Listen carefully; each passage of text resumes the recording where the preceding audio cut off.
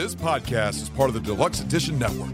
To find other great shows on the network, head over to deluxeeditionnetwork.com. That's deluxeeditionnetwork.com.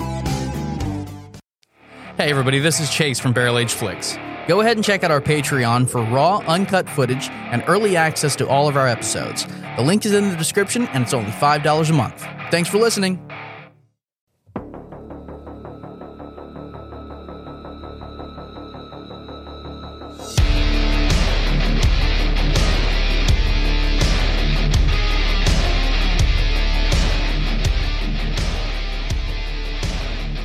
The fuck is going on, everybody? Welcome to the Tasting Room.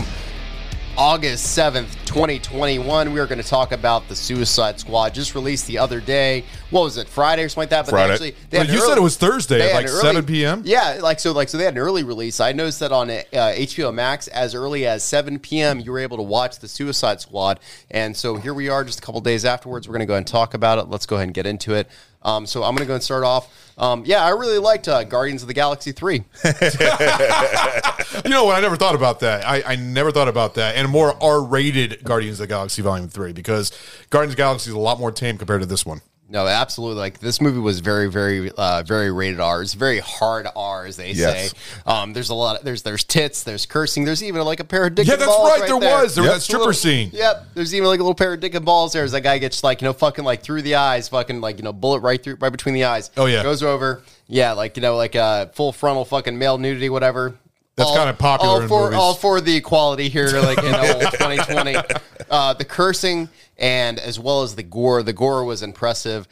Seeing Pete Davidson's face get blown off was very satisfying. Worth the price of the mission by itself. Yeah, shit, seeing Michael Rooker, I mean, also his head blowing up inside the ocean and stuff like that. I love that. I thought that was pretty good. But so I did like the little callback right there. Michael Rooker, I can't remember like the name of the character they played, but he was in a little cell. Savant. There's little Savant. Was that what it was? Thank you, our resident comic book nerd. He was sitting in this solitary confinement cell, and he had like these X's drawn on the wall, and he has this little rubber ball, and he's throwing it into the X's, and like the ball is kind of ricocheting across the room, like bouncing off these perfectly drawn X's. And there's a little bird that flies into it. I can't remember like what type of bird it was. Flies into. I think it was an American goldfinch. Oh yeah, is that what it was? There you go. Yeah. I kind of reminded me of Deadshot and the original Suicide Squad, because he was his aim and everything, getting the X's all. That's what I kind of reminded me of, because isn't that what he was good at? He was just good with weapons and. Yeah, he was a martial arts and weapons expert. Yeah. So the bird flies into this containment chamber with him, and he nails the bird perfectly. But the bird that is eating his brains is the exact same one. It's the exact same kind of brain. Is the exact same kind of bird. Getting his proverbial revenge. Revenge is a dish served cold. Mr. Savant. Yes. Overall, so what did you think of this film, man? All right, so my review of this film is I really absolutely fucking wanted to hate this movie. You've been, I'm going to say this for weeks, actually months, ever since the whole preview for this movie out. I've been asking Tyler, hey man, what do you think? No, man, this movie looks completely dumb. I don't even really want to waste my breath on it. Seriously. Yeah, well, I mean, you were not into it. Marvel and DC have not disappointed here in the last couple of years. Like, they just, consistency just proves consistency. Like they have outdone themselves in being disappointments. And I really expected this film to be a disappointment. I mean, after all, DC has done such a shit job of trying to copy the success of Marvel. And when I saw the trailer for this movie, I knew it was just going to be another cheap imitation of the Marvel formula. Bright colors, recycled pop hits of the past, the jokes, the larger-than-life battles. Why can't I? And I thought, why couldn't DC just keep doing what it does? Why can't it just keep doing what it does best? And that is being dark and gritty. They were trying to make another Deadpool, basically. That's what they were trying to. That's what you thought it was going to also be like another Deadpool. No, I thought they were going to try to be Guardians of the Galaxy because of James Gunn and in the bright colors and everything. I really thought they were going to try to play into that Marvel formula. Well, that's what the original Suicide Squad, the one that was directed by David Ayer, the studio interference. That's what they wanted, because they saw. I think I forgot the name of Warner Brothers, but he basically saw how that made money, so he thought there needs to be humor. and pop songs basically in it, Yep. all throughout it. And they even dropped 4 fucking songs in the first 4 minutes of the movie. And it changed the movie completely to the point where David Ayer that wasn't his original cut. That's not what he wanted. He wanted a darker version of it. But the nice thing about this one is that James Gunn did not get any studio interference. He had full control of this movie. Warner Brothers learned from their fucking mistake and recognized, all right, we can't make this movie by committee. Well, he got fired on Guardians from Disney, and right when he got fired, he was like, "Oh, well, he's up for grabs. Let's fucking take him." And they got him, and it was the right move. And James Gunn had a hell of a time making this film. I mean, I've seen the interviews. He loved doing this film. He was very happy with how he did it and everything else, and it had potential. So. Yeah, no, I mean, like, no, that's an incredibly, like, fair point. Like, the original trailer of the Suicide Squad from 2016 was incredibly deceiving. We kind of got like this very much like Guardians of the Galaxy kind of vibe, from the movie, and we're like, oh great, this is going to be a lot of fun and everything. And unfortunately, like, that is not like what we got with the actual movie itself. Like, the Guardians of the Galaxy we got was a very, very dark, very formulaic, and it wasn't fun. It wasn't okay. See, I'm half and half on it. There's things that I really hate about it, but there's some things I enjoyed about it. I enjoyed Harley Quinn. I did not mind Killer Croc. I thought Killer Croc, even though they made him kind of like gangster style and everything else, I didn't mind him. But I'm not a comic book nerd, so I don't really know the character. I've just seen him in the video game. He wasn't gangster. Well, I mean, he was trying to be like no. In the comics, no. I figured that. I already knew that. I figured that was more of David Ayer's kind of input on that because I suppose like you had that, and you had like the Joker being like with like tattoos and everything like that, trying to be more like a Scarface kind of character almost like. But I think there was a version of that in the comics, wasn't there? Yes. No, when? When? No, there's been in this 60 plus years of Joker, there's been almost every iteration. Yeah, now the tattooed one came about, I want to say more of the Three Faces of Joker or the Three Jokers storyline, which was around the same time that they were developing. That was when they were developing even the grill in his teeth and everything. Yeah. Well, no, not the grill in teeth. Not that ghetto. Like that. But their Joker has gone through so many iterations and so many changes because he has so many high points in his personality that no one actor is going to be able to successfully embody that. So each actor had to give their own portrayal, hitting the different highlights of the Joker, whether it was Jared Leto's criminal, thug, racing to be, Kingpin the way he did, whether it was Heath Ledger's complete anarchy, just wanted to watch the world burn, whether it was Jack Nicholson's, smooth gangster interpretation. Okay, I got a question, though. Mm-hmm. How about Zack Snyder's Justice League, that little ending scene? Because that looked like a completely different Joker. It is. So what would you say that one is in genre? That would be one that has gone through the fucking ringer and seen some shit and got beaten, but not to the point where he gives up. It's just somebody who's gone dark and just leaning into it. Yeah. I actually liked it. I actually liked that interpretation of the Joker at the end of that. I thought it was well made compared to the one in the original Suicide Squad. Because I wasn't a fan of the Suicide Squad Joker. I wasn't.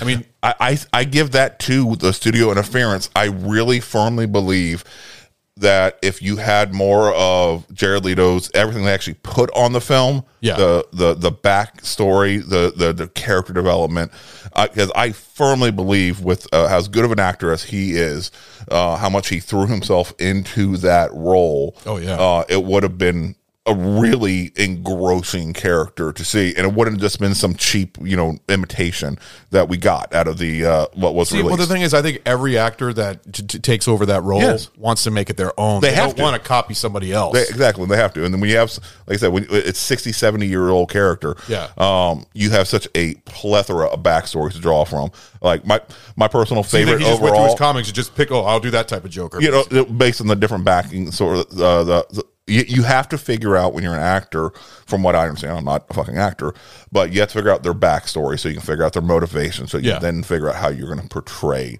that person based on the motivation. Okay. So you can sell your own character. Like I love Mark Hamill's voice, what he's done for the animated series, for the Arkham games.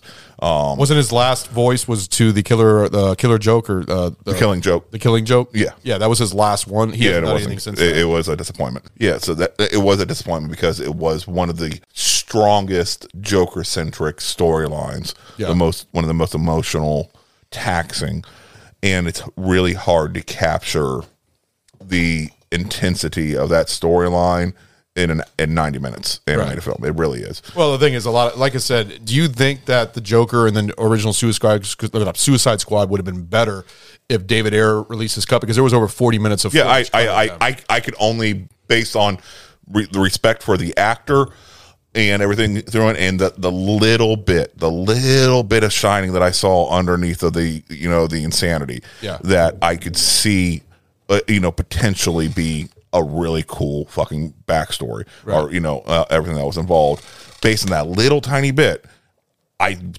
I have to believe it would have been a lot better than the mishmash of the shit that they released. Yeah, dude, it's only time will tell, man. Like I really kind of feel like that in the age of like the Snyder cut, like on HBO Max and everything, that it's only a matter of time before the Ayer cut of Suicide Squad gets released. I really believe it's only a matter of time, especially since Ayers says that there is already a cut done. Yeah, his cut in the can. Finalized. His cut was released, ready to roll. Yeah, I think it was his first cut, actually. Yeah, and with none of the radio songs. It's an actual true score throughout the entire fucking thing. It's much darker, a true first, second, third act story, which I believe based on what you can see, and then you see the studio do a weird cut. So you're like, what the fuck? They did a bunch of reshoots and they added a lot more jokes. They tried to make it more funny and stuff like that. So that I really do want to see that, because in my opinion, Suicide Squad as a group, you can go two ways. One, which is what they've done in the comics. One, you go ultra dark and like fucking super goddamn violent, or you go like Sin City. Yeah.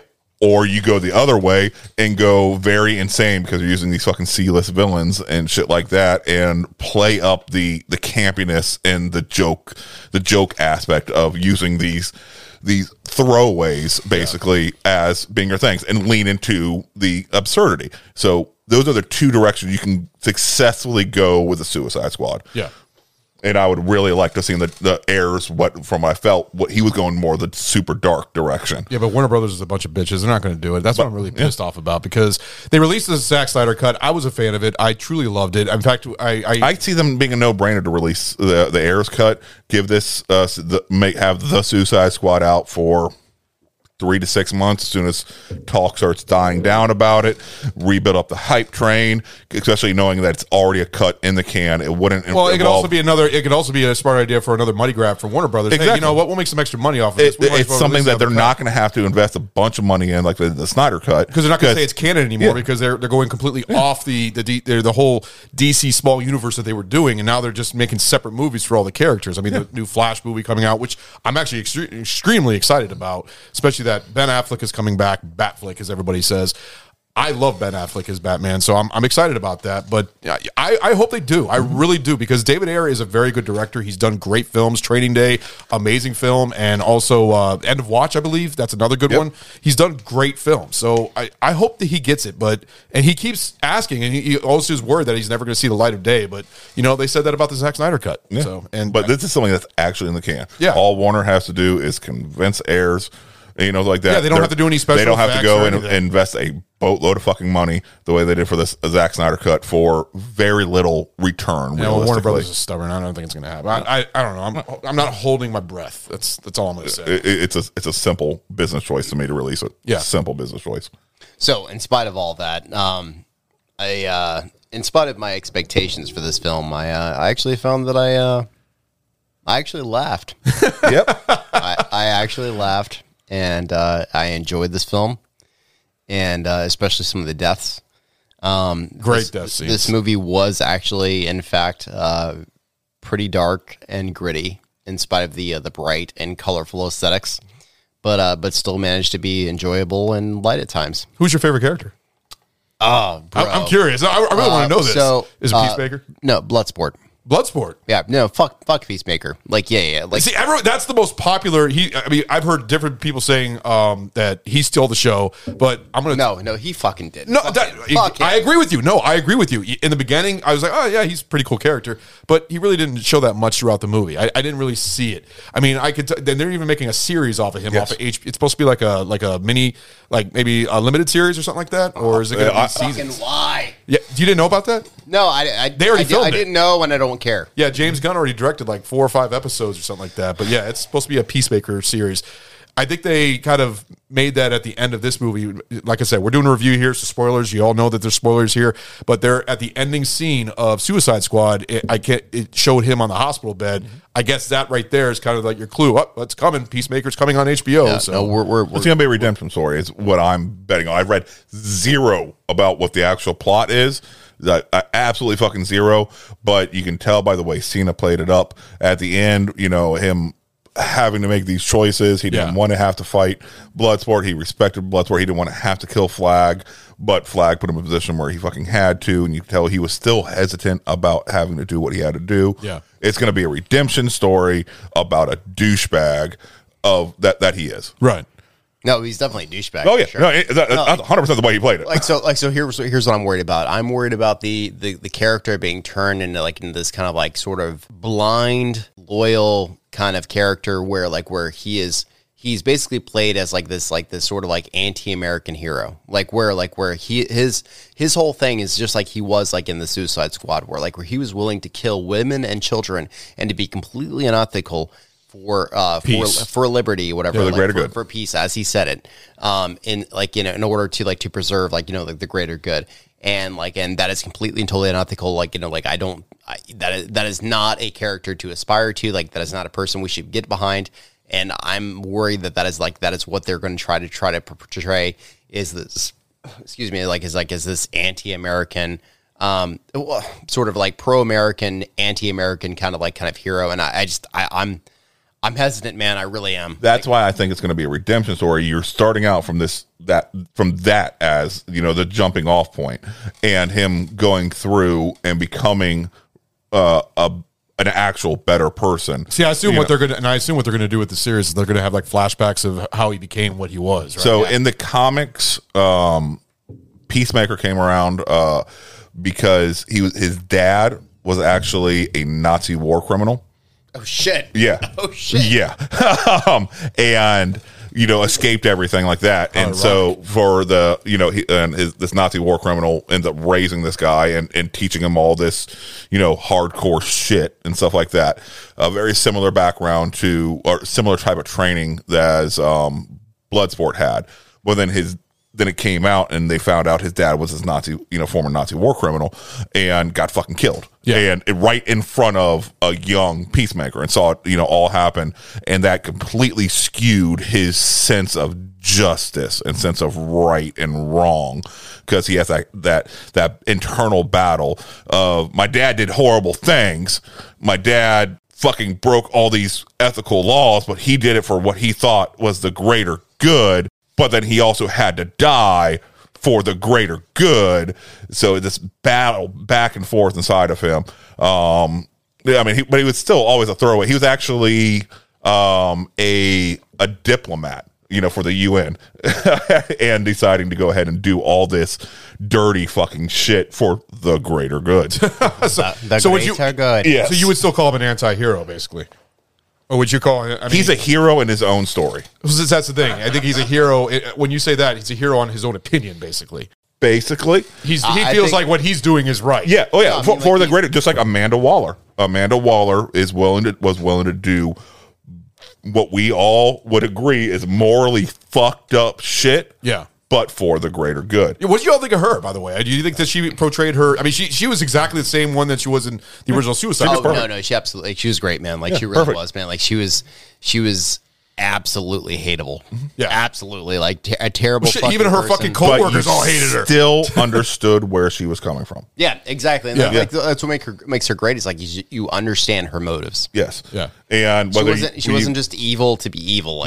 You were well, she's trying to preserve what we have currently. Yeah. should this information like be made public, it could undo everything. It could start like international wars. It could start like World War III, basically. It could be really, really bad for everybody. Yes. Like, so that's what she's trying to prevent. So you're kind of like, fuck. What, like, Yeah. if I were in that position, what would I do? Like, you know. And I 100% will say history shows America, not just America, but every civilization does fucked up shit. Yeah. And the public doesn't need to know. I'm sorry. There's shit that the public doesn't need to understand what needed to happen necessarily in order to, you know, come out of it. Unfortunately, like all the horrible shit that happened at the Nazi concentration camps, all the human experimentation, horrible, absolutely fucking horrible and disgusting and morally corrupt. A lot of vaccines came out of it. A lot of good things did come out of that. Shit, as wrong as it is, a lot of good stuff that have saved a lot of lives have come out of that shit. Awkward silence. Yeah, I mean, it's a tough subject. It's a fucking tough subject. Yeah, and deservedly so. I mean, like, you know, like it's when you frame it like that, it's kind of like, what do you say to that? Like, you know, like innocent people died, but a lot more innocent people lived. Yeah. Like how the fuck do you reckon that? You got a point. And I mean, that's everybody kept, you know, focusing on the women and children. You know, that's where everybody seemed like in this movie was drawing the line. If you're willing to cross that line, then you're bad. Yeah. All right. But a lot of shit came from the sacrifice for the greater good, for civilian casualties, from, collateral damage. It sucks. It really fucking does. But how many fucking women and children died when America dropped the nukes? I mean, how many fucking people did they sacrifice?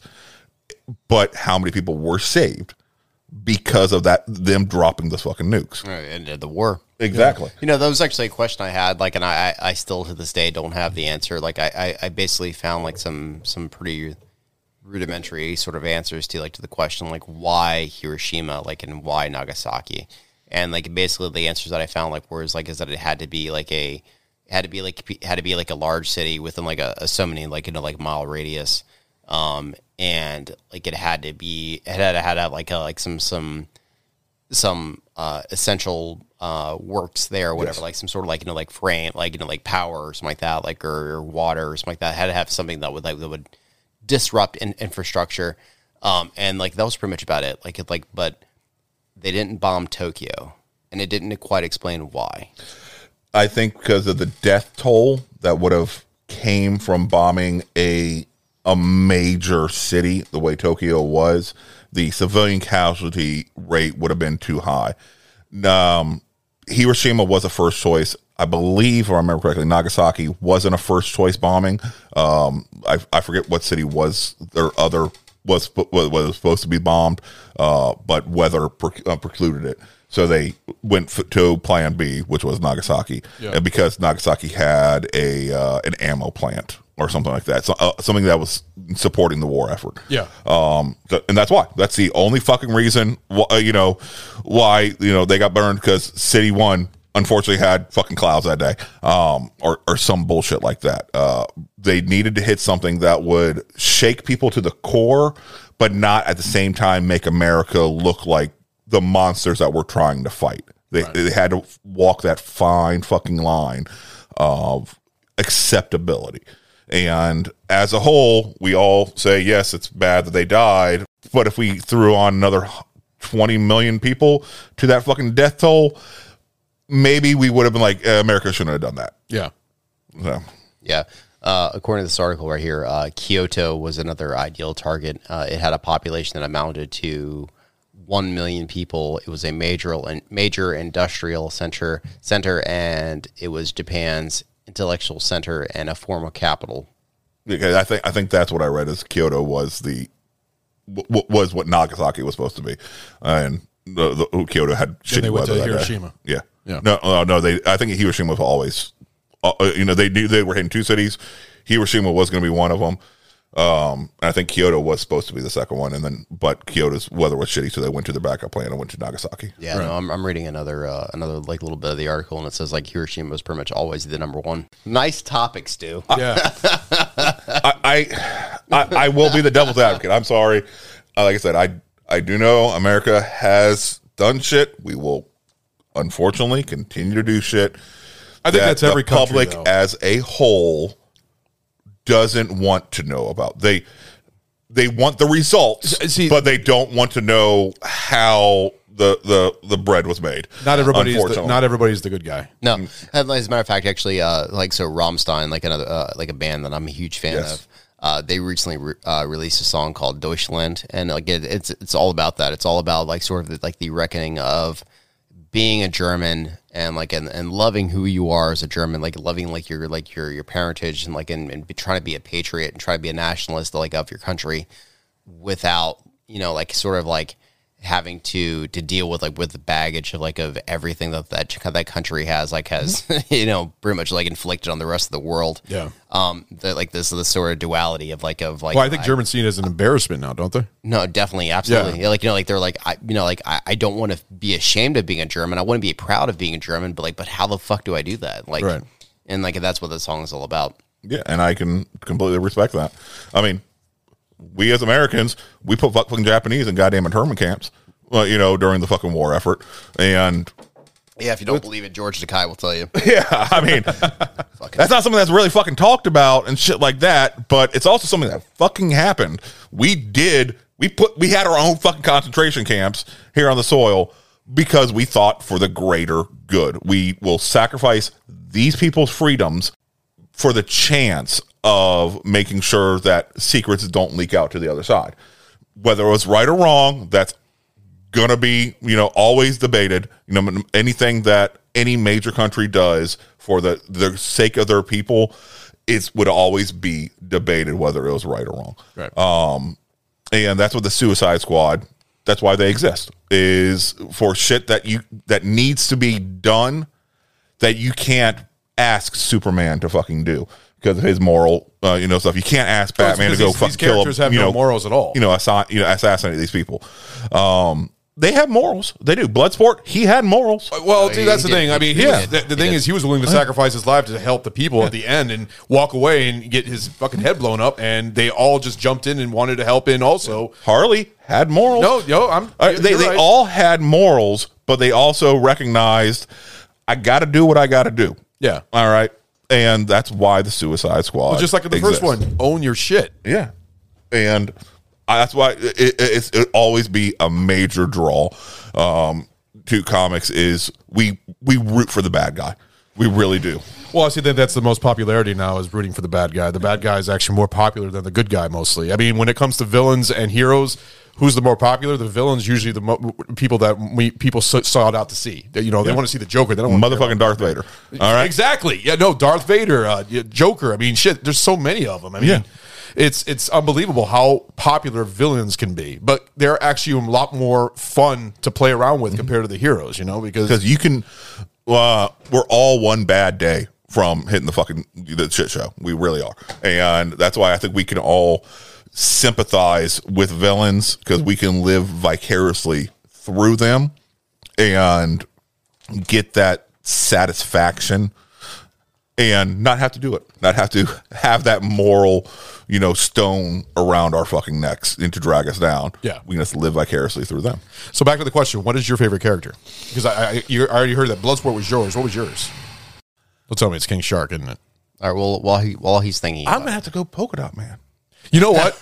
No, he was For actually, what they did with him versus what a piece of shit he was in the comics. you learned to like the character. I really fucking dug the shit out of him. And their choice to make it is such hating his mother so bad. That's all he fucking sees everywhere and makes it easy for him to kill her. That part I did It laugh was at. genius. Especially having it really was. The big huge starfish being his mother was fucking Yes. like a Godzilla mother right there. I fucking Even when loved he's it. in the fucking the fucking club and fucking dancing and shit like that, he's There just was his surrounded mother by all- his moms. Yep. I'm like, this guy is playing it so fucking well, and the fact that Gunn took such a, like I said, he was a piece of shit garbage character. Like I guarantee, if you Google worst Batman villains, fucking Polka Dot Man will be one of the top 10, if not the top most throwaway he villain. is in the original comics. That's the thing. Oh, It's yeah. Polka Oh, Dot no, Man. 100%. And he just threw polka dots at These you. are fucking polka dots. And if I remember correctly, they explode? basically trapped you. They kind of like were like almost like nets. They kind of just wrapped around you. So it was like a color. It was "Arr!" kind of like a colorful Cyrax, basically, Yeah. with a whole net of Yeah, polka dots. and like that. it was such a waste of. It was so stupid. It was almost as bad as Kite Man. Okay, what the fuck is Kite Man? it's a dude who wears a giant fucking kite of a suit. That's his fucking whole. That's shtick. a real fucking villain? Yes. Are you? Yeah, dude. So like I said, you're dealing with the- 60, Well, no, 70, 80 years of fucking villains. What are Yeah, you thinking dude. about TDK? I mean, the fucking guy that just throws his arms. Yes, that was Because genius. actually, they changed it in this fucking movie because I actually saw a YouTube video about the different villains, and basically what he used his arms, he would detach them and he would bash people with them like with a bat. They wouldn't like float in the air like that. It depends. He would use them No, as like a there fucking was weapon. comics where he was able to remotely control them. I know, but whoever thought of that fucking villain's like, what the fuck is? Like I said, you have 60, 70, 80 years.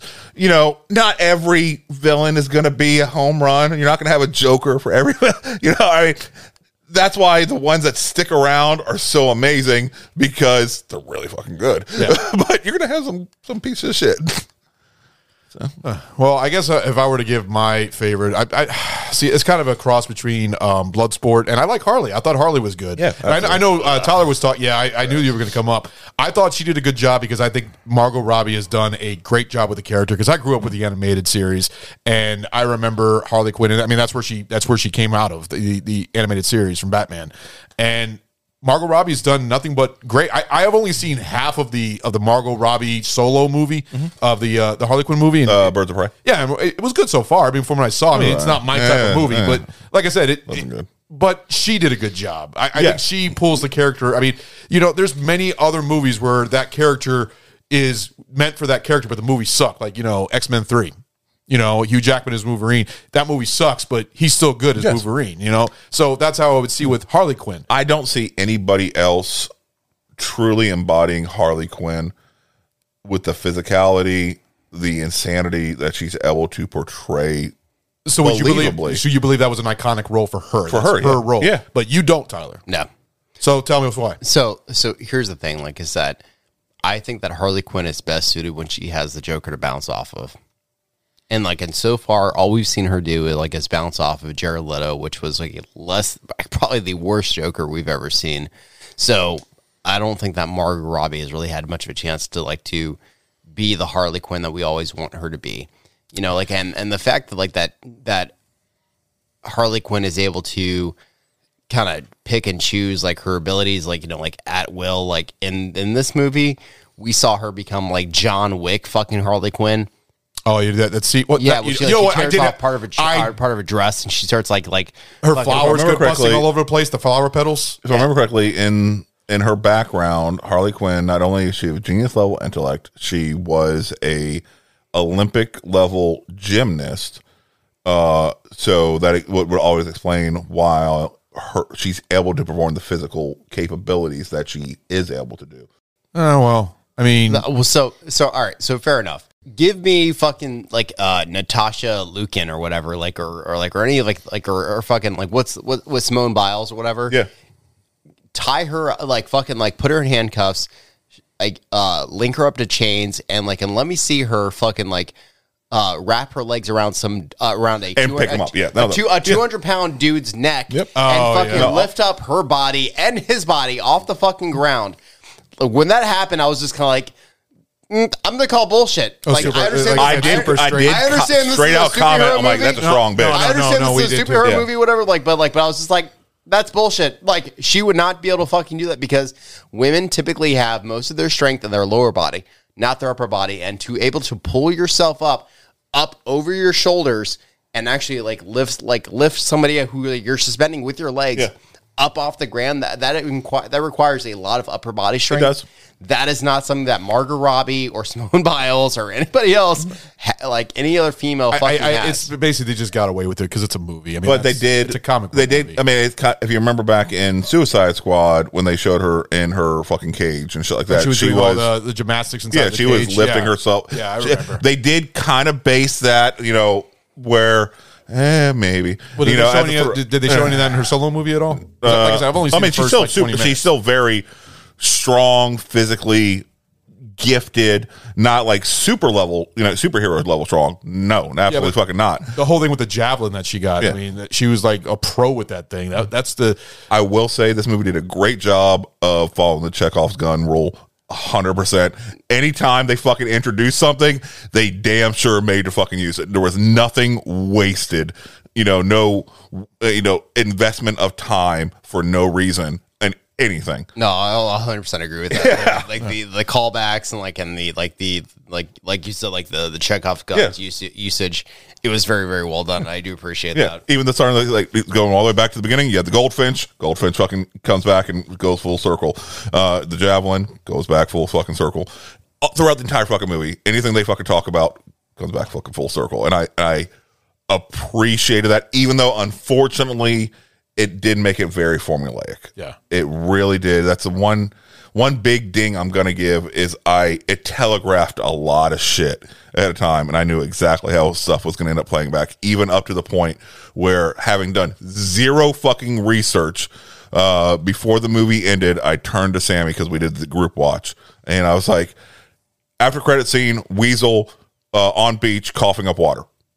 They're not going to invest that much fucking time and development into a character of Weasel for him to die so fucking quickly and for no payoff whatsoever. But what was the whole purpose of that, by the way? It was just being fucking crazy. No, but I remember when and we also were that watching Weasel wasn't in that. Not at all what Weasel was in the comics. But when you were watching that, you even said that's what was going to happen. Like you were already expecting that. That was very because of it was so formulaic. The whole movie proved to be so goddamn formulaic, where I'm able to predict everything that happened, up until, up before it happened, like 3 scenes earlier. I'm like, all right, so they're leading it up to this. They're saying this so that this will pay off in this. And the amount of money and time and the CGI effects they went into Weasel, I knew they wouldn't have done that for him to die being dropped in the water without a callback, and knowing how Gunn's style is, that he'd want to pull something silly like that out of his ass for one of the fucking end credits. Well, I'm not going to lie. I wasn't expecting all those other characters, because I knew from the very beginning of this movie there were so many fucking characters. Like, how the fuck are they going to do this? Yeah, but that's the whole point. In the beginning of the movie, they showed everything. They showed them the main cast through the trailer. For the most part, you saw King Shark, you saw Polka Dot Man, you saw Harley, Bloodsport, Ratcatcher 2, very little bit. Yeah. You saw that. You know who Ratcatcher's dad was? Yeah, Taika Waititi. Yeah, and I thought that was actually, that was, you know who that was, right? No, remind me. Taika Waititi is the director of Thor Ragnarok. He's also in What We Do in the Shadows. He's the very comedic, he also directed Jojo Rabbit. He was what was the rock guy in Korg. Thor Ragnarok? Yeah, he was Quark in. Yeah, well, he can fuck off for Thor Ragnarok. Yeah, I know he hates that movie. He despises it. So they by all the focus being on these characters, and then hearing about all these other characters, I was like, okay, so you're going to be a tale of 2 squads, basically, and it's going to be sort of like what Deadpool did, Deadpool 2, where they had this focus on X-Force, and they all fucking died so fucking quickly. Yeah. I was like, they're going to pull that type of stuff right there. And also Harley Quinn, or Harley, lived just like in Deadpool. Yep. That chick that has good luck. What's her name? The one Domino. Yeah, Domino always won. So actually, they probably he probably got it from that. It's very formulaic. He does a great job. Yeah, doing very beautiful, very funny and witty at times. Well, see, that's James Gunn. James Gunn in all. But of his he movies. is very formulaic. I mean, he does that in all of his movies. He did Guardians of the Galaxy. Yeah. He also did that. I forgot that superhero movie that I remember seeing with what's her name in it? Ellen Page. You know what I'm talking about? I think it's called Superhero. I think it's called Super. Yeah, you did that. Yeah, one. with Rainn Wilson. Yeah, he also he wrote the 2 Scooby Doo movies. I mean, and then he also my history with him is that I love when he was in the trauma films with Lloyd Kaufman, which, by the way, if you guys want to spot a little Easter egg in the movie, the stripping scene, there was 2 cameos in that. I don't know if you remember seeing Mantis in there. Yes. Mantis was one of the strippers inside there. The center one. And then Lloyd Kaufman was in there twice. There was 2 scenes that he was in there. And Lloyd Kaufman is the director of trauma films, independent filmmaking, and he's one of my favorites. So I always spot him. He's been a cameo in just about all of James Gunn's movies. Slither, which is another fucking good movie. I'm sure you like Slither, right, Tyler? Yeah. Yeah, that's a fucking awesome movie. All right, so some of the things that were a little bit less than bearable were some of the gags. So I can appreciate James Gunn's attempt at making this film light and like with some levity. But there were some things that I couldn't fucking deal with, and one of those was the briefing scene with Amanda Waller in the theater. I really wanted to suck start a shotgun. I really fucking did. The dumb lines between Peacemaker, and the King and King Shark, just made me want them to die even sooner because that's the whole idea. You didn't like King Shark, did you? So here's my crazy thing with King Shark is at first I really couldn't fucking stand him. I was just like, why the fuck is this dumb brute motherfucker here? And a lot of it thanks to Ratcatcher. Like I kind of became enamored with King Shark. I really liked him. I really thought he was a cool character, and actually liked him by the end of the story. But initially, I fucking hated that motherfucker. I really did. Well, the thing is, to me, I always felt you were just like one of the main characters. You were like the entire main characters. None of them liked him in the beginning. They're all like, "Who is this idiotic piece of shit that we're dealing with?" But then they start to grow on him, and they start to view him as basically their mentally deficient, younger cousin. Well, that's what they love. But they're like, well, that's what it felt like with Polka Dot Man. I mean, Polka Dot Man was like, he did look like he was like suicidal. Like right when they said that we're all going to die, and he says, "I hope I do," or something like that. Like he didn't want to live, but he actually got to live. He got to die a hero, and he says, "I'm a superhero." And the second he did that, I'm like, and something's going to kill him, and there we go. That formula checked. All right. That's James Gunn. See, that's the thing is, I don't think James Gunn's ever done anything dramatic or anything. Everything is mainly comedy or just offbeat compared to other people's movies and stuff like that. I can't see him doing this stuff like that. I could see him doing this film. This is his type of movie. But I will say that when Ratcatcher was just like, I won't accept anything less than love from King Shark, and she's like, I'm gonna win him over with love, and she goes to shake his hand, and she's shaking his hand and everything. I really expected King Shark to take a bite out of her or whatever, rip her arm off. Nom. I really expected her him to fucking take a bite out of her, and the fact that that didn't happen, I was actually kind of surprised. And maybe for the best, because it was really her unwillingness to let him be the cold-blooded killer that he is. Yeah. And his willingness to accept her that kind of help me win him over. I don't know, man. Maybe I'm soft. I don't fucking know. Well, you know that King Shark was originally going to be in the other one, and we talked about. I think we talked about this at the beginning. But did you like Killer Croc? Or did you like King Shark? If you were to no, I mean, so here's my thing, man. I really liked King Shark from this movie, but I really wish that Killer Croc was done better in the films. I really do. I mean, I guess they were just trying to. I think Killer Croc is a good character, and I don't think he's been done justice in the films just yet. Yeah, no, I could completely understand it. Wasn't he also bigger in the comics? He's motherfucker's he's gigantic, tall. Yeah. He's fucking huge. He's meant to be a Bane kind of big brute fucking character. And and all credit to the original actor who did him in 2016 Suicide Squad. He didn't have the same presence that Killer Croc is meant to have. See, I remember seeing him in the animated series, of course, but I also remember him in the Arkham Asylum game, the first one. And I just remember that sewer scene when you're jumping on the different things in the sewer, and he's huge and coming out at you. Also, that scene where he's being taken with the cuffs. He's passing. What was he passing by, the Joker or Bat? It was a long time since I've played that game, but I wish they did that. That would have been amazing to see. And that's you can the fucking Arkham games are kind of a sleeper on a lot of people. Those, that was a really, really good fucking series. Oh yeah, I really didn't like how the last game. I really don't like Arkham Knight. Yeah. Well, that was a letdown. I agree with you, man. Because which one was open world? Because basically, in a way, all of them were. Yeah. Well, no, Arkham was more of inside the asylum compared to the Arkham. But so Arkham Asylum, Arkham Knight, you were, or correct me, it was. So Arkham Knight, there was Arkham Origins, which is a really cool fucking game. That was open world. Yeah, they pretty much all were. In their own way, yeah. Asylum was definitely more contained, but you still could almost have free reign in deciding how you're going to do it. There were side missions that you could choose to or not to participate in. I just love the whole detective thing where you could actually be Detective Batman. Yes. You know, with all that's what I loved about it, and the thing where you can just like go underneath the gargoyles and just like hang and just grab somebody. I thought that was fun. That was a very fun It was the game. first Batman game where you actually felt like Batman. Yes, Yeah. Dude. Unpopular opinion. Origins was my favorite. I really like that one. Origins was good.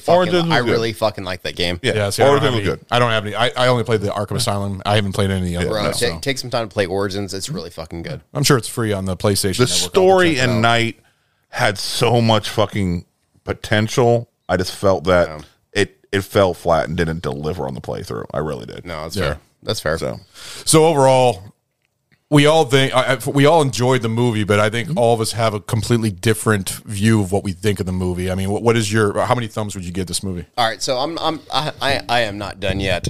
Oh, go ahead. All right, Go ahead. Do tell. So a few things I liked about this movie. Idris Elba as Bloodsport is by far the best part of this movie. You want to know the funny thing?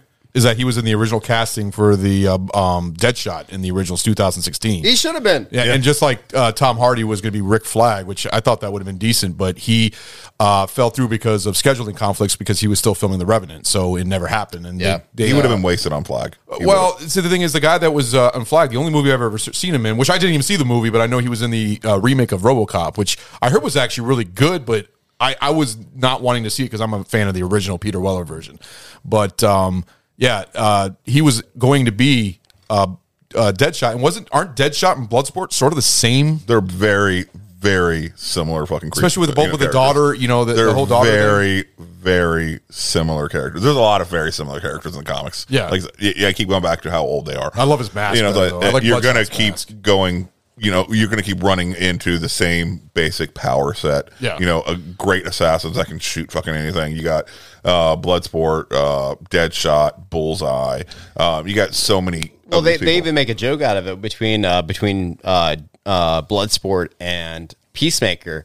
Like, I'm a martial arts expert and I can shoot anything. Like that's they had the exact same fucking skills. Exactly. Yeah. And that's gonna happen. And I think Deadshot was wasted on Will Smith. As much as I like Will Smith, I do like him. But he has a very strict moral code of how he'll play characters, and he sticks to it. He does. That's why when I heard they cast Will Smith as Deadshot, I was like, No. The problem with Deadshot is that Will Smith was not nearly dangerous enough to play that role. Yeah, and he wouldn't allow himself to be. That's his moral code. He won't cross the line that much. Well, see, the thing is, they were trying to get Will Smith to come back, but there was also scheduling conflicts, I believe. Yeah. So that's the reason why Alba was taken in. But in my opinion, he's actually one of the best. Who? Idris Elba. How do you say his name? Idris Elba. Yeah, Idris Elba. I was trying to just use his last name, but he's a very good actor. I mean, they even said he'd be the next Bond at some point in the future, which I would love. I think he's now aging out of it, though. I think he's aging out of it. Yeah. As long as we don't have to deal with with the black female fucking James Bond, just.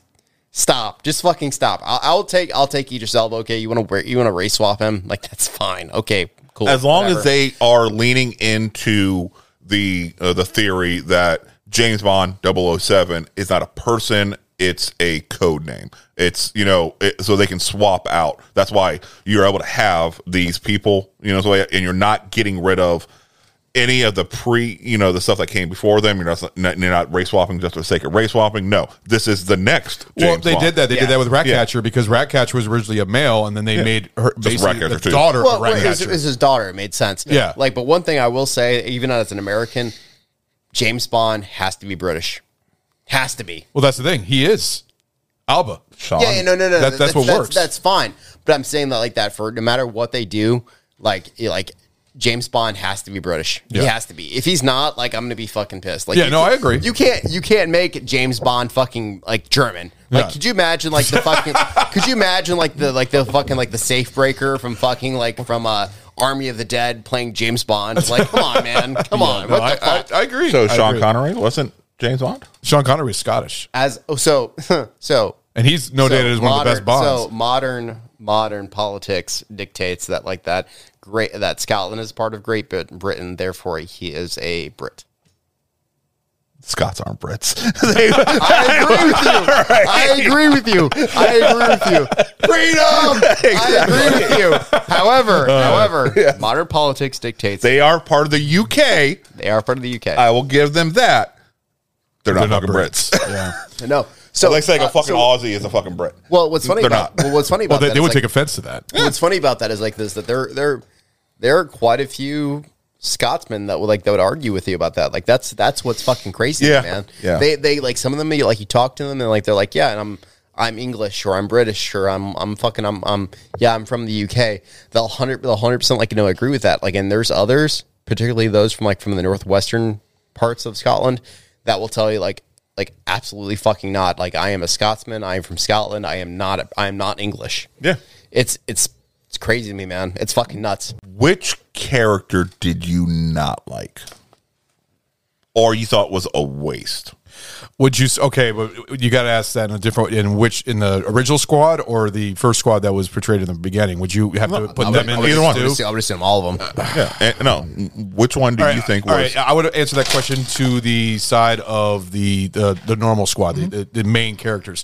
And if the one I would have to say that I hate the most, Peacemaker. Okay. Peacemaker. I like I said, I could tell why everybody liked him. I could tell with his his comments that he says, his what would you say, his cockiness and arrogance.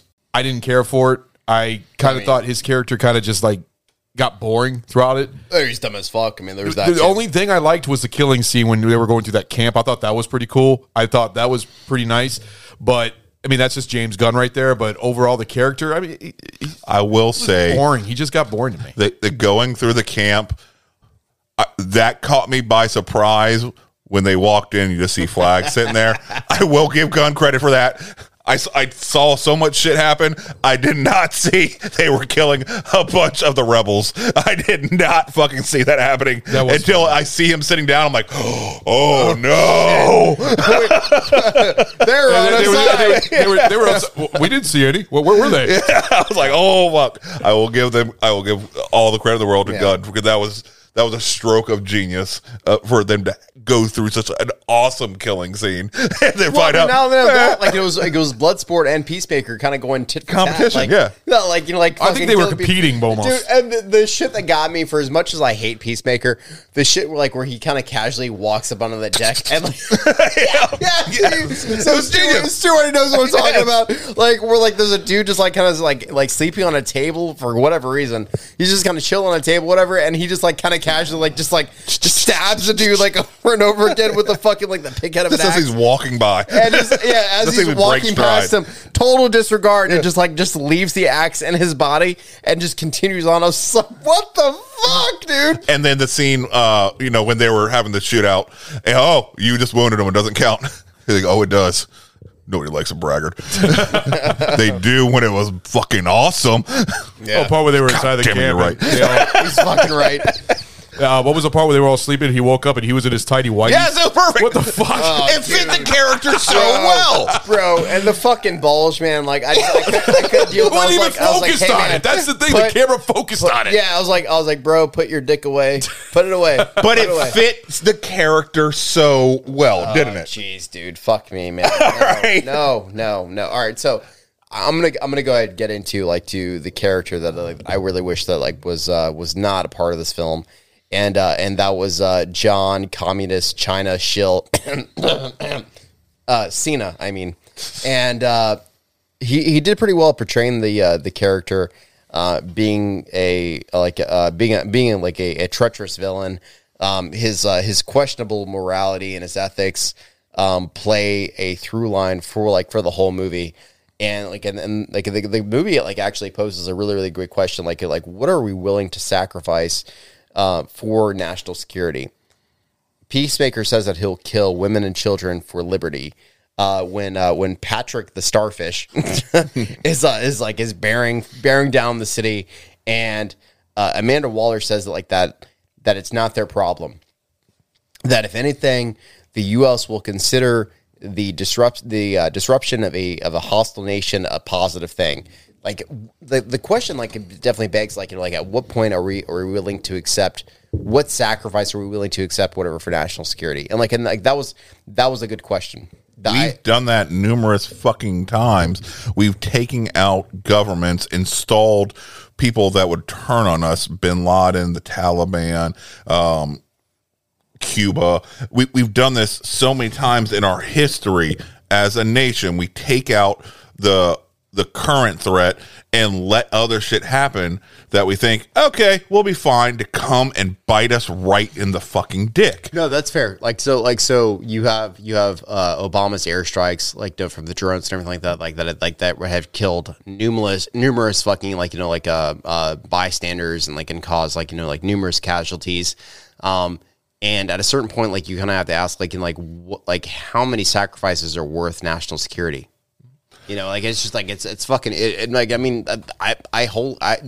believe me, I'm a patriot, and this is it's a crazy question to ask, what sacrifices are we willing to what sacrifices are we willing to give in order for national security?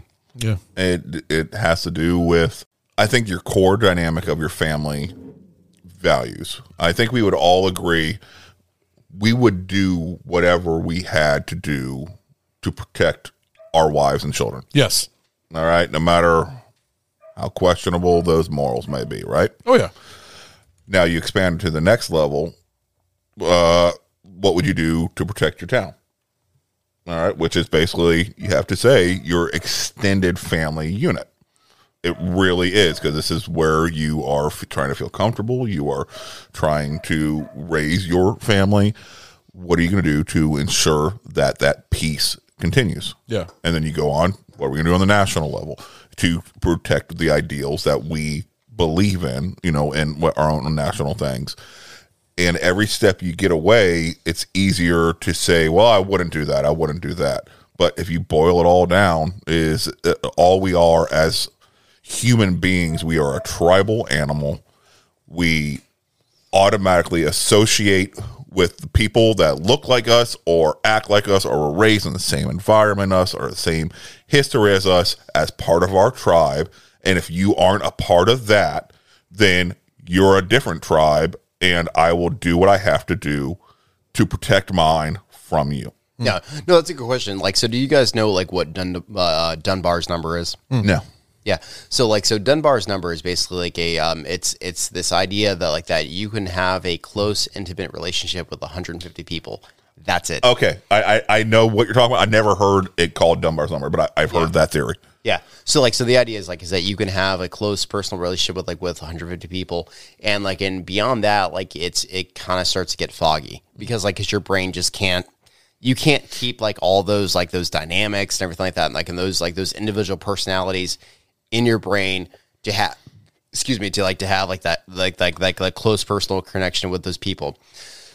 So anything beyond that, anything close beyond, or anything beyond beyond a tribe, you kind of don't really give a shit anymore. Yeah. And so no, that's a fair question. What would you do for your family is a different beast beyond what you would do for your town, what you do beyond your county, what you do would beyond your state, what would you do beyond your nation. Yeah, the willingness to sacrifice kind of goes down incrementally as you grow and scale from your immediate family. So that's a fair question. I think that a whole lot of that has to do with Dunbar's number. Once you kind of get beyond your town, your close circle, you're kind of a lot less willing to give a fuck about what happens to others. But also means you're, from a military standpoint, you're able to view it as us versus them and do shit in times of war, or for the protection or the greater good of your country, quote unquote, that you wouldn't do back here in the States. You never have to do, put in that situation, but you're able to justify it in your mind, doing what you have to do, because you can separate them, because they don't have the same experiences. You don't have that connection to them in any way, shape, or form besides just being one human versus another.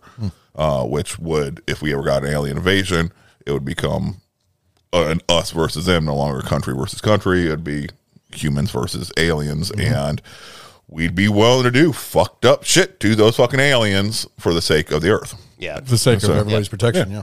Amen, Reagan. I mean, That's a fair point. When we kind of touched on it earlier, like, you know, like when we were doing like the Tombstone podcast, we talked about, like, you know, when we watched Aliens and Predators or Alien and Predator as a young old lad, we were able to sort of compartmentalize like what is evil and what is good because they were in fact the other. There was no distinguishing that, like they were the other 100%. Yeah. When you kind of break it down to like, you know, like they're human, but they're different. Like, you know, it kind of gets foggy. But overall, I was surprised that I enjoyed this movie.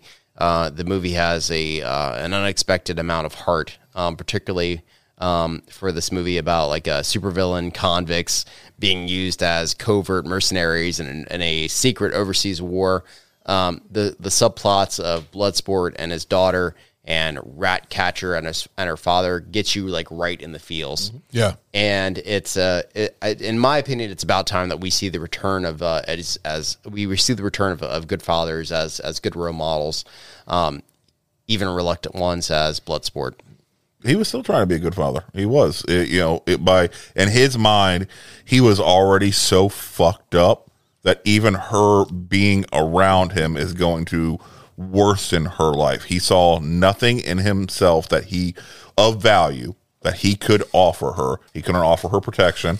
He couldn't offer her stability. He couldn't offer her, a good, loving environment just because he did not have that skill set. He did not have it. So in his mind, the best thing for her is to not be a part of her life at all. See, that's the thing is it's different from Deadshot from the Suicide Squad, the 2016, because they're completely different on that one because he cherished and all he wanted to do is be with his daughter. Yeah. But you see that whole fight that they had at the... oh, dude, I love that shit. Yeah. They had like the fuck off, like, fuck you, Yeah. fuck you, No, fuck you. I wasn't even expecting that, to tell you the truth, but that was different.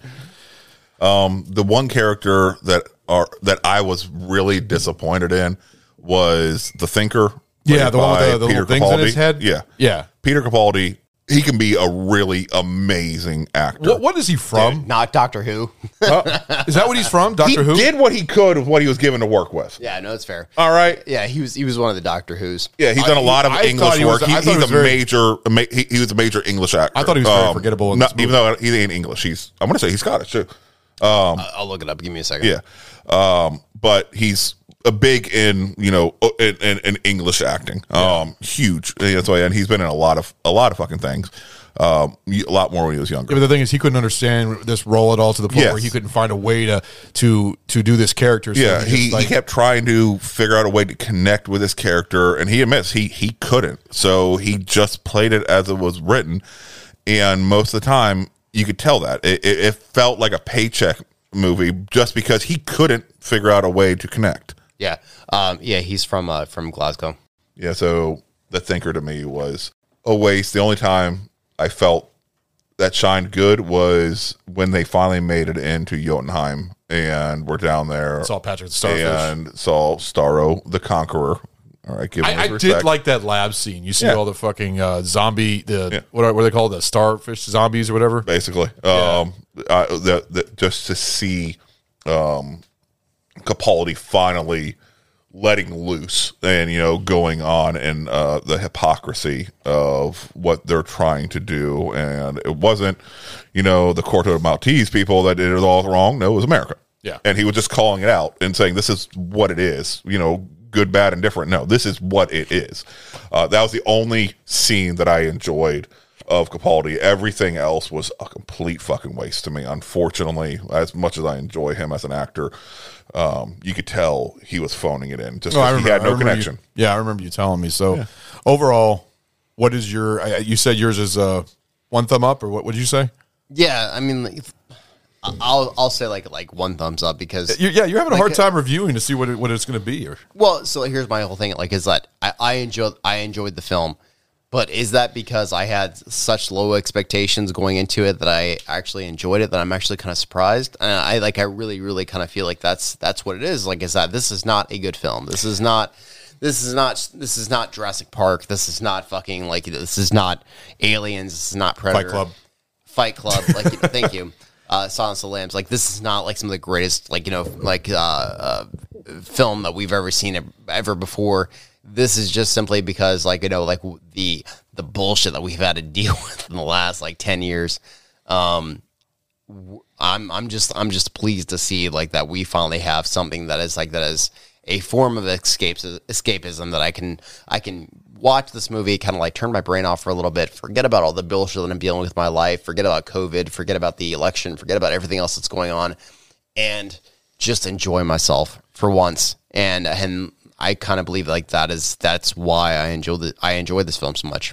I would give it 1 thumb up. I was let down. I had actually high expectations for this. I thought it was actually going to be amazing, but after watching it all the way through, I was like, it was entertaining. That's what it was. It wasn't like it was a popcorn flick, you know, as we go with Deep Blue Sea and I hated Lake Placid, but you know, but anything that's just my opinion. But overall, it's 1 thumb up. I would take Guardians of the Galaxy. I like the characters better more than that. And even though that this one, you know, went into more R-rated content, which I enjoy, but I enjoyed the characters in Guardians so much better. And I enjoy Slither. I enjoy his other movies. It's not like all the way at the bottom of his movies, because he's also did the Scooby-Doo. He wrote the Scooby-Doo movies, but I mean, it's in the middle, I guess. I'm surprised you're saying Scooby-Doo movies are bad. I mean, for what they fucking were. I didn't care for them. They're fucking goddamn Scooby-Doo kids movies. That's what they are. Oh, I know, but they were perfect. It doesn't matter, but you're he not still their wrote them. audience, Ron. Yeah, they were perfect for what they were trying to be. Okay, but it's still, it was probably Matthew Lillard's best fucking performance. probably, but still. I agree with that. No, I enjoyed Matthew Lillard in Scream. I thought he did a good job. I still think Matthew Lillard, nobody's going to see Shaggy as anybody but Matthew Lillard. I mean, you're right. But I mean, overall, I'm just saying that this movie is just it's a half. It's what was not that one that came out with Matthew Lillard in 2010, 2011? The Undesirables, something like that. I don't know, but he was in a movie with George Clooney in Hawaii. I forgot what it was. He played a brief scene in it. I don't remember, but he even wants to be. He wants to somehow see if his character can come back and Scream, because everybody thinks that he could have not died from the TV falling on him. Which I don't know. Maybe they'll bring him back in this new Scream movie. Matthew Lillard was always one of those actors that if you let him just go, he just chews the fucking scenery too much. But if you focus him, Yeah, it has good direction, good writing. He can be a great fucking actor. yeah. In those very limited No, I understand what you're saying, but like I said, it was okay. I'll watch it again, but it's not going to be something I'll religiously watch. It's not something I can watch over and over and be like, oh, I love this movie or something like that. So, what is yours? What is your review? Okay, so based on the thumb system, I'm curious. I had to go through this in my head and base it. If we were doing a star system, like, you know, a 10, then I could give maybe more accurate. But based on the thumb system, I'm going to go 2 thumbs up. Really? Yes. To be the bare minimum to receive a 2 thumbs up is not that it's an amazing piece of film or anything like that. No. Am I going to recommend this movie to other people to sit down and enjoy the film? For whatever reasons, would I recommend this film for other people to invest their time in and feel fairly confident they're going to come out enjoying what they've seen? No, that's fair. Because this is a film I would recommend for people that I think that they would enjoy, I'm giving it 2 thumbs up. I mean, like I said, I would say the same. I would say if somebody asked me, hey, should I see this film? I said, yeah, sure, it's okay. Yeah, that's what I would tell them. It meets the bare minimum of 2 thumbs up. I'm not going to say it's bad, don't watch it. Yeah. I'll say it's okay. You know, if you like that, if you might like it, but you know, it's a hit or a miss for me, but it's okay. I think it's going to be very few people that are going to regret seeing this film. All right. Well, so, I think it's going to get a lot of numbers, to tell you the truth. I think it's really... I mean, the fucking reviews came out before even released, and it was already in the 90s for Rotten Tomatoes. I mean, I didn't see... Has a Rotten Tomatoes audience score came out on it yet? I'm curious. I'll look it up. But I do have a question to kind of pigtail on what you're saying right now. Do you think this film will be successful? In spite of what you're saying right now, do you think that that people will have the patience to deal with with this fucking movie because of everything that's going on with DC and let's be real here.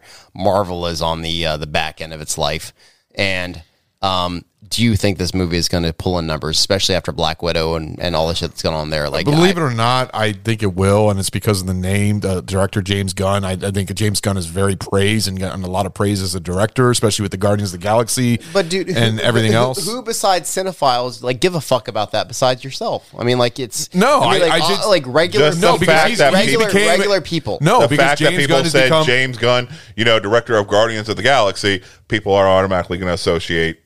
Give him a more benefit of the doubt just because he did because he did a Marvel film and everything else, and also Guardians of the Galaxies are very popular Marvel films. That's exactly why. And I think his name has become become like a house. What's the phrase? It's a fairly household combination. Yeah, it wasn't before because he was more underground, especially with Trauma, and now he's like all over the place. Like I said, DC. I mean, Warner Brothers grabbed him as soon as Disney fucking fired him. They grabbed him and says, "Please direct this," and you have full control and reign of this movie. You can do whatever the fuck you want, and he got it. So, as it stands right now, he actually is kind of a it's kind of a bizarre numbers for him right now. He is 92% on the tomato meter and 86% on the audience score. Yeah. That's pretty fucking crazy. Like that doesn't happen nowadays. No. Typically, it's usually like incredibly ratioed, and the fact that that it has like both approval from the critics and as well as like the regular people out there, like that's pretty crazy. Yeah, it's very rare nowadays. But it's definitely edging towards like where I think it should be. I think this film is while it's fun to watch, it's decent. I don't think it really deserves to be like in the 90s. I really think it deserves to be like in the 75 to 85 category, and it's edging closer to that. And I think that like that as we sort of like remove ourselves like from the release date, it's going to get to that point.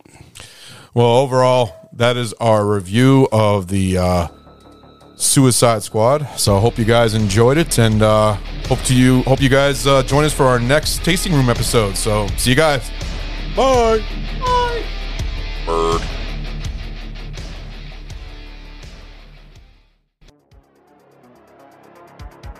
Hey guys, thanks for listening to our podcast, Barrel Age Flicks.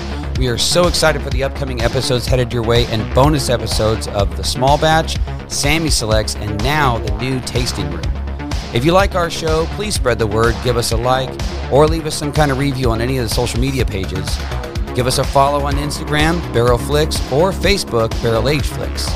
Our podcast is available on Apple Podcast, Google Podcast, Anchor, Radio Public, Audible, Pocket Cast, Spotify, CastBox, YouTube, and now Pandora. Please shoot us an email at barrelageflicks@gmail.com with comments and movie suggestions for future shows or any other things you'd like to let us know. Credit to Carl Casey at White Bat Audio on YouTube. Man, your music is awesome. We thank you so much for that. It's great. You guys go ahead and check him out. I just want to say thank you so much. We hope to see you guys next week. Thank you so much for listening. See you then.